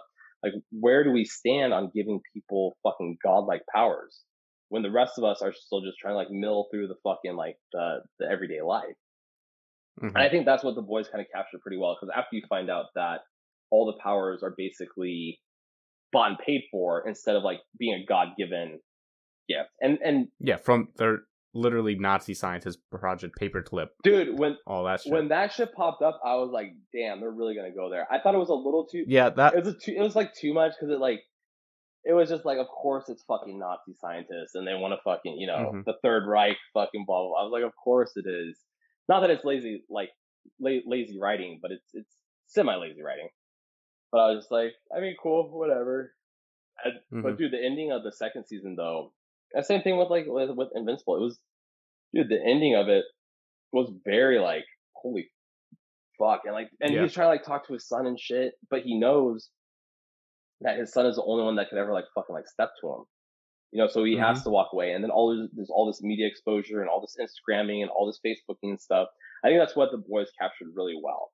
Where like Invincible captured the human relation and the father and son relation really well. Where The Boys kind of fell short. I think The Boys captured like the social media aspect and how like our world Mhm. works now, and how those guys have, because like you see like Homelander is always just like, oh, you gotta turn it on and fucking do the chicken dance, and Yeah. Maeve's an alcoholic, and uh what's the what's the Aquaman version, what's his name, the Deep, The he's Deep, he's going through dude it. he's He's all having a rough go. he's all fucked up. I like I It's also crazy because he's like a terrible person, and they make you feel bad for him. And it's like that is like, there are parts of The Boys that is very well done. I just think like other parts, like I just like it's realistic what they portray, Yeah. but I just don't think that there are. It's not like, I think at certain points like they're just being sexist. Yeah, You know what I mean? 100%. Yeah, yeah. And I like I said, like I really think that like Invincible, I agree with you, like it's a better rounded show. But I mean, The Boys had some really strong points when it comes to that kind of, Yeah. and then like kicking off A Train, and how they're like, some heroes get in and some heroes get out, and it's like this little like clicky thing, and the whole background of I always call her Starfire, but Starlight, right? Or did I get those backwards? Starlight. I guess Starlight and Starfire's Teen Titans, right? Yeah, that's where I always get fucked up. But it's just like, she's going through it, and with her with her Mm-hmm. mom and stuff, and it does some really good versions of hitting on those like human notes. But I think I agree with you, like Invincible, it just hits it so much harder, and just like, Mm-hmm. dude, just like, think, Mark, think, like none of this fucking matters. Because I mean, and the way we look at it, I mean, I think Homelander will eventually die because he has like a normal, but he might not. We don't know. Yeah, we don't know. But Just don't know. But dude, when we found out that like he was the one peddling all the, I forget what the virus is called. The terrorist suits. Yeah. I forget what they call So them. he could literally just like go over there and like fuck people up. I was like, damn, that's some fucking chauvinistic shit right there. That's some fucking one note. Yeah, he's just I get it though. and it is crazy too, because like, as of right now, nobody can even come close to stepping to him. Uh-huh. So he could kill everybody, and it's just like he doesn't, because he needs them. Like, he needs their love. He needs that validation, like, fear, yeah, or love. It's like crazy. No, I do think they capture Homelander really well, but yeah, he's great. It's just like other parts I fall flat to me. There was a lot, and like I know a the- lot of people get a really big hard on for like Billy Butcher and for Mother's Milk, and then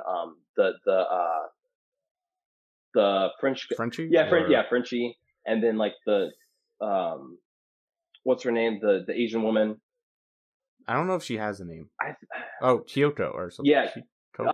Kimiko. I can't say it. Kimiko.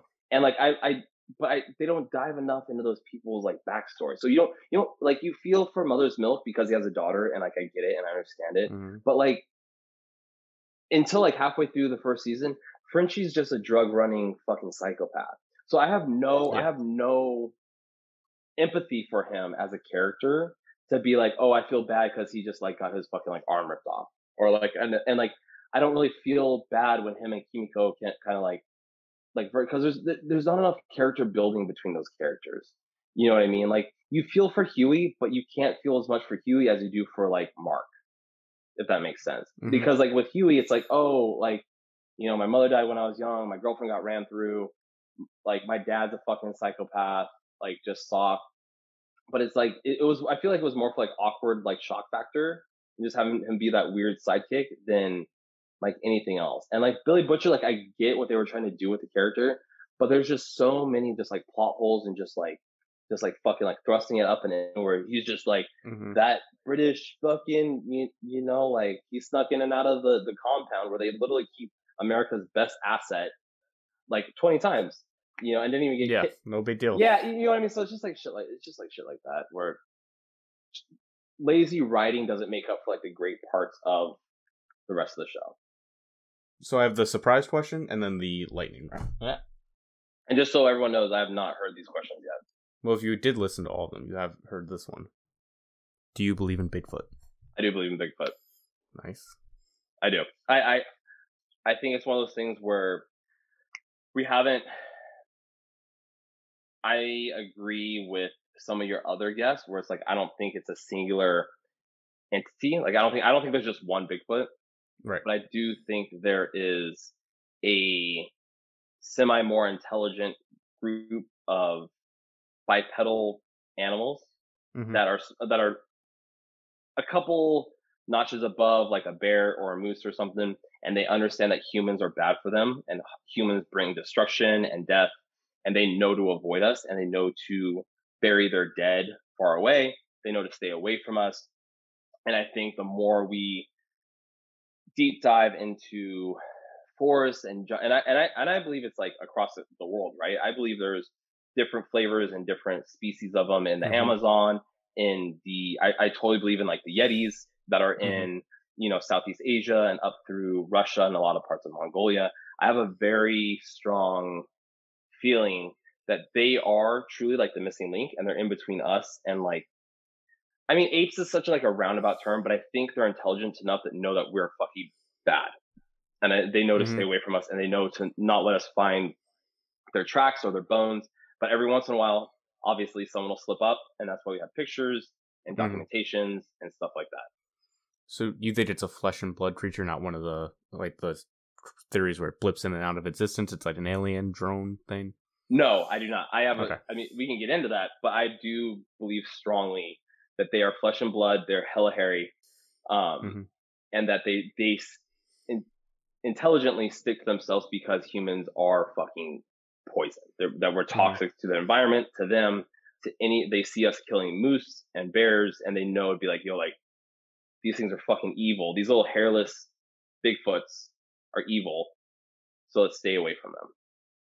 I mean, that's more or less where I'm at. And if they want to adopt me because I wear a size 15 shoe, they can take me back into the forest.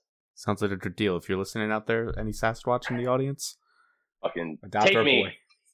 So I'm just going to get into the lightning round. Looper. What is your favorite book? The Mortality Key. Okay. No, Dark Age, then Immortality Key. Okay. Favorite color? Red, and then black. Nice. Would you rather cook one duck the size of a horse or 100 duck-sized horses? One duck the size of a horse. Why? Because I already cook a lot of ducks, and I've done whole hogs and quarter cows, so I know how to use big primal cuts, and I know how to smoke and cook big pieces of meat. And I think it would actually work really well because ducks are fucking delicious. And if you fabricate them correctly, they can come out fantastic. Okay. So it's not because like the horses would be traumatic to cook at all? I would cook horse. I would eat horse. Even little ones? Yeah, dude. I would eat dolphin. Dude, if something like no bullshit, someone fucking prepared me human in the correct way, I would try it just to say I could. I don't give a shit. Right. Dude, I am here for a good time, not a long time. Okay. And I feel it would help heighten my culinary expertise to another level. Fair enough, I guess. I don't know that I would indulge in the Soylent Green, but that's just me. Maybe a hot take. Yeah, dude. I would eat cat. I'd eat dog. I don't give a shit. Okay. So, coincidentally, maybe not so coincidentally, that's all I have for you today. Yeah, man. Anything else? Anything else you want to get off your chest? No, man. Thank you for having me on, and thank you for letting me talk for 2 hours about Invincible and superheroes and Red Rising and everything else in between. And yeah, no, I just really appreciate being on, and I love your passion for the Red Rising fandom and our community, and you, along with all the other people that are doing these kind of things, are a huge inspiration for the rest of us.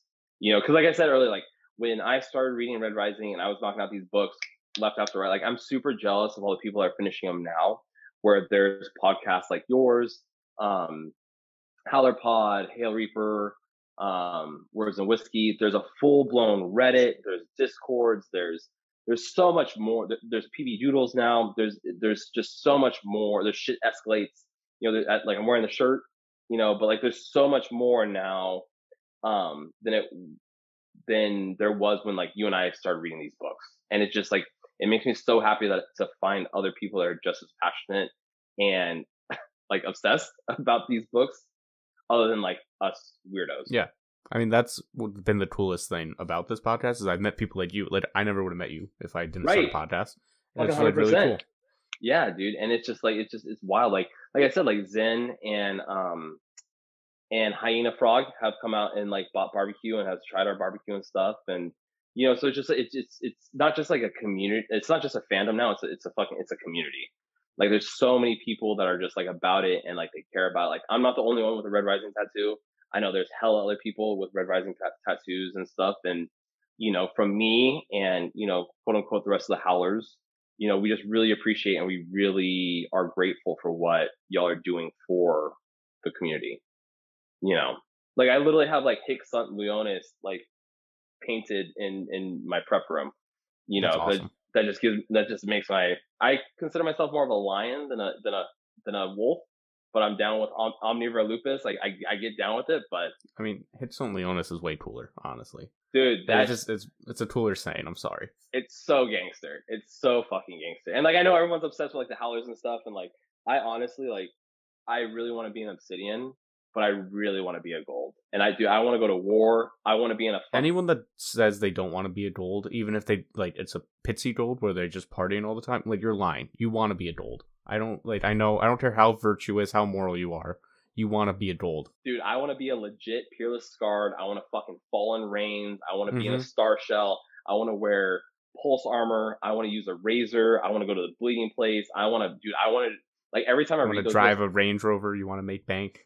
Fuck yeah, dude. Like I want to be those types of Golds that are just like the height of humanity. And I want to duel. I want to fucking, like I said, like when in that last chapter, or in the last couple chapters of Morningstar, when Darrow and Victra and Holiday are all rolling through the Colossus. Is it Colossus? And it's like Rhodes ship. Yeah, and it's like corridor fighting. Dude, that shit is just like fucking put me in there. I just want to be part of it. Anyways, welcome to my TED Talk about how I want to be a Gold. Thank you. Like I said, and I mean honestly, you can put this in the podcast now or whatever. But like, dude, I'm trying to just like knock through all the the Red Rising podcast because it's like I said, it's just so wild to like finally find a community. And because now like internets and interwebs are just so much different than literally what it was like when I first read these books in 2015, 2016, there wasn't this type of like fandom. There wasn't this type of like group of people who were like fucking about, the Red Rising. Like, dude, when I said it, cause you listen to my podcast on Howler Pod, right? Yep. And so like when I met Pierce Brown in July of, I think it was 2019, I'm pretty sure. So not too long ago. But that's when Dark Age came out. And so like I was like the first one in line and stuff. dude, the amount of people in line and just like the fact that everyone howled when he came out and just like the passion and just like, dude, people fucking get down with this series.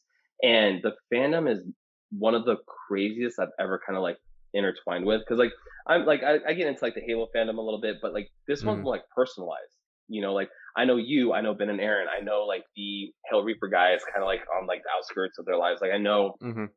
you know, Words and Whiskey Pod and stuff. Like, so it's like it's so much more intertwined and so much like more personalized. And we're so much more personalized to like the characters and like whether you're a Rogue sympathizer or you're like fuck Rogue, I love Cassius. Like it doesn't matter where you're at in the fandom. Everyone's still fucking like super entwined together. And that's what's cool about it, man. That's what's super fucking cool about it. You know, it's been fucking crazy. It's been crazy to see it like grow like that. Yeah, it's awesome. It's like I told you guys. Mm-hmm. Now you'll see. Yeah, dude. And so like to be not the head of it, but like to be like one of like the OGs were like trying to get on Howler Pod and like I got to meet Pierce Brown and like dude, like when I read Dark Age, this is like a weird story, but like when I read Dark Age, I read the first couple chapters when I was still in San Diego and then I had to go back to Chicago. Because that's like where I lived at the time. And like slowly as like I was reading through Dark Age, I would read it every day when I rode the train into work and I read it every night when I rode home from work.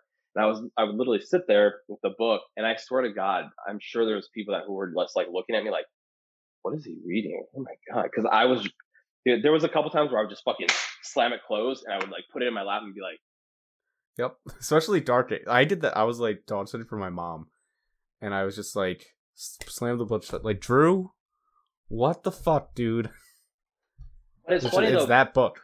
because, and it's funny because like in the beginning, I was super against listening to the books, and I tried to listen to it a couple times, and I always told my friends I was just like, yeah, it's not for me. It's really not my jam. I'm not feeling it. Like I was a very like a book purist for a long time, and then finally I got into the books and I started listening to them and really like listening to them, and like I said, like now it's just like I don't listen to music when I prep. I listen to fucking like Red Rising, and I've listened to it over and over and over again because I'll catch stuff and I'll see stuff that Tim Gerard Reynolds, what is it? Yeah, he does. Like he just does such good inflections and like, and that's what really cemented Dark Age as a whole. Because dude, listening to Dark Age and then like even listening to like Golden Sun, still my top two favorite books, but Dark Age is just so fucking brutal and just so heart wrenching, you know, and especially when like,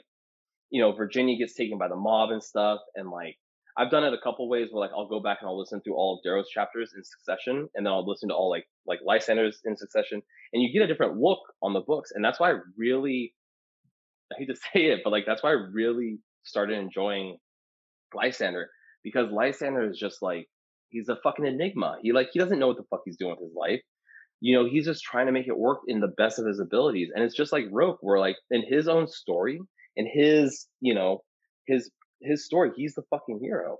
And re-listening to those chapters of them taking the bridge in Morning Star and taking the bridge away from Roke, it's a tough listen, and it really opens up your mind and like your heart to like these characters. Because if you just listen to it all the way through, if you read it all the way through, you're like, okay, yeah, like fuck Rogue, fuck Lysander, fuck all these people, like they're all shit. But if you really listen to it and look at it from their point of view, how like Rogue really feels he's the fucking like hero of his story. Like Rogue Right. truly He's the last believes hope against the World Breaker. he yeah, man, he really, and I mean, and I get like I guess Adrius kind of felt the same way and Cassius in some capacity, but Roke truly felt that like yo, like this guy is gonna tear not just my world but the worlds over the past 1,000 years apart, and he's gonna decimate it. And it's kind of the same juxtaposition, the same foil with Lysander, where like Lysander only knows so much and he's only seen so much, but what he's seen, it's not fucking working. He's seen the Asmani, he's seen all this shit off the rim. Dude, he had to leave all his motherfuckers behind when he was trying to rescue Seraphina. You know, so like their views are so skewed because like Darrow isn't as great as fucking everyone thinks. Like, yeah, he's the fucking Reaper of Mars, and yeah, he's brought all these people out of the mines. But like, if you look at Lyria and the Red Hand, and like all like even like fucking like Volga and fucking Fa, you know, Faw's dude, I'm waiting to see some shit out of that motherfucker. Yeah. Dude, that dude is a fucking tank. Yeah. I mean, he walks with like 4 golds on him at one time, which is nuts. Dude, I cannot wait for the fight scenes with Fa. Because I really hope him and Darrow finally throw down. And dude, the fucking like cataclysm that fucking war, like that fight is going to be, going to be fucking insane. What do you think? Darrow's a war god. Like, I mean, Fa, so the thing with Fa is we haven't seen anybody like him. So I just like we've seen people like Darrow. We've seen like even Ragnar now. We've seen other Obsidian like him. Yeah. Fa's like the size of 2 Ragnars and almost as fast somehow. But so that's like, can anyone fight him? But that's what I'm saying. Like, and dude, like it gives a lot of, and that's what's crazy about how well Pierce writes is that the fact that we can have these conversations because we know how Darrow fights. We know, like, dude, the descriptions that Lysander gives. Like, I'm just gushing at this point, but like the descriptions that Lysander gives about how he's like a Covenant river and he pulls violence to him. He's like a tiger. Like you just hear, you sense him before you see him. And it's little stuff like that that just like literally levels Pierce Brown up to like other authors because it's like no one else writes like him. And I mean, as far as I know, he doesn't have any martial arts training. He's never been in war. But he's read so much that he can articulate stuff like that where it's like, yeah, he comes through like a fucking tiger and tall grass and stuff. And the fucking tail is the sling blade. And dude, I really hope he meets Fa in a corridor and they just fucking brutalize each other like that, dude. Do you think Darrow's gonna die? I don't know. I don't want him to just because I don't like that.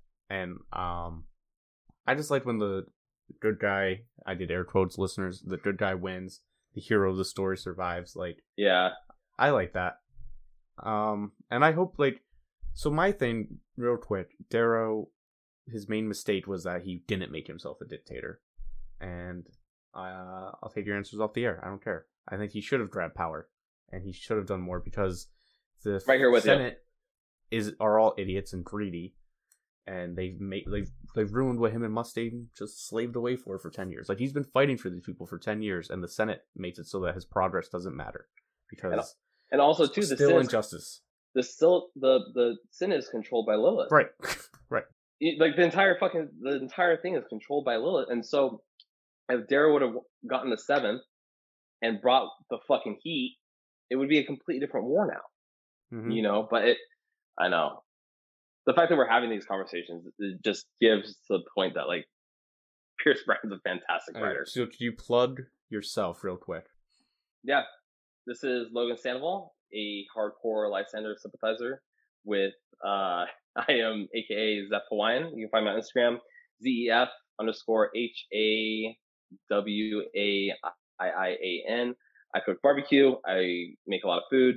And I love Red Rising and I love comic books. All right. So that's all the time we have for you guys. I'm going to tease us over to another break and wrap it up from there. So thank you, Logan, for coming on. It's been a blast. Man. No, I appreciate it, dude. For real.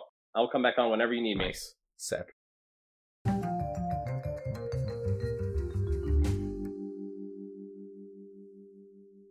So thank you again to Logan for coming on the podcast. It was a real blast. I can't wait to dig into more stuff with him. And, you know, spoiler alert for you listeners, we're still talking on Instagram. We're still boys, so that's huge.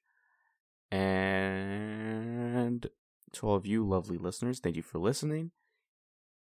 If you like what you're hearing, of course, make sure to give us a 5-star rating and review on the podcast platform of your choice. And plug it to all your friends. Be like, yo, this guy's weird. He talks about a billion things. It's real cool. Learning a lot. Real funny. Great guests. Great friends. All that type of stuff. And definitely make sure to follow the podcast on Instagram at high_obsessed_podcast. There's a Twitter as well, but I've been bad at managing that. But the Instagram is doing well. We're up over 100 followers now. We're right about 100 followers, depending on the day.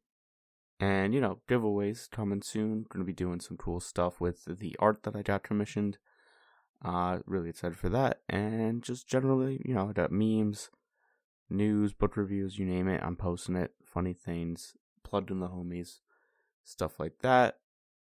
And yeah, so until next time, I'm Thomas Boomhauer. This has been High Tea Obsessed.